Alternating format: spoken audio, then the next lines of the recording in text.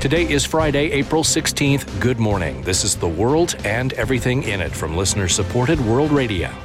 This morning, we are keeping the faith with six-time Grammy Award winner Amy Grant and singer-songwriter Ellie Holcomb. It isn't often, and if we're honest, it's downright rare that a Christian book, album, and live stream event is ever promoted on primetime secular media.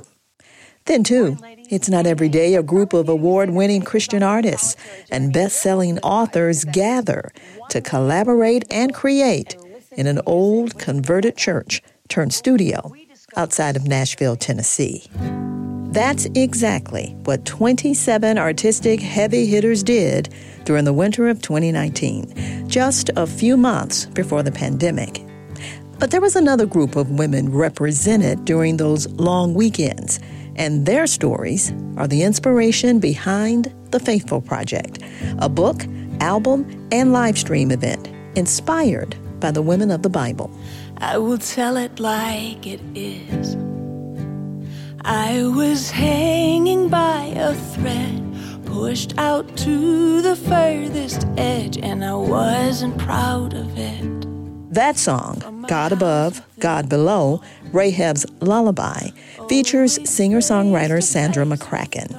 Like a snug glove, the soft, simple chords and strong harmonic chorus are a perfect fit for the book's first chapter, written by author Amanda Bible Williams. Williams tells the story of Rahab, the Canaanite woman who risked her life to save the spies. He is God ever. Forever labeled a prostitute, Williams writes, Rahab's story is about a different kind of profession. Not her line of work, but her profession of faith. There's no place you'll be. Like other projects before it, Faithful includes the often told stories of familiar women in the Bible, including Ruth, Esther, and Mary Magdalene. The Lord. But to its credit, The Faithful Project also tells the story of a lesser-known woman in the Bible, Jehosheba. Found in 2 Kings, Jehosheba risked her life to save the life of her one-year-old nephew, one of Israel's future kings.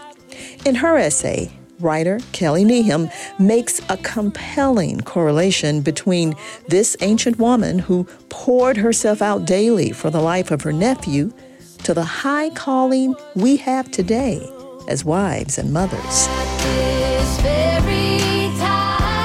That thumping chorus from songwriter Jenny Owens underscores the significance of Jehoshaba's story.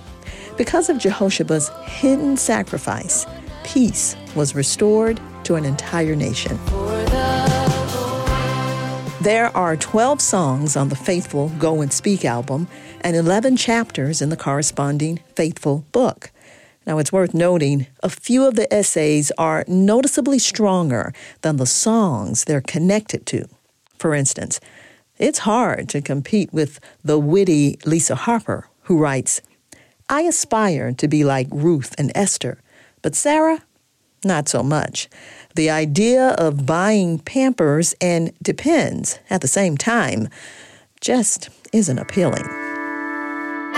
The Faithful Project is also realistic in its reflection of life's bright and dark moments.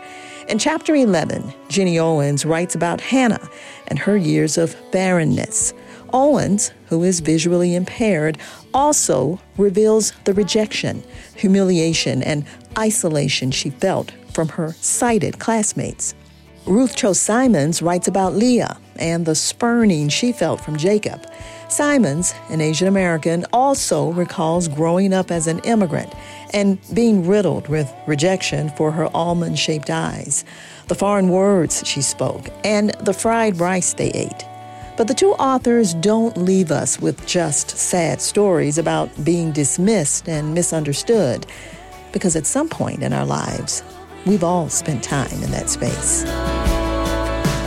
As co-writer of the praise anthem, I Will Bring Praise, Simons reminds us God sometimes chooses to write his redemption story through the most unlikely women and through circumstances that don't always make sense.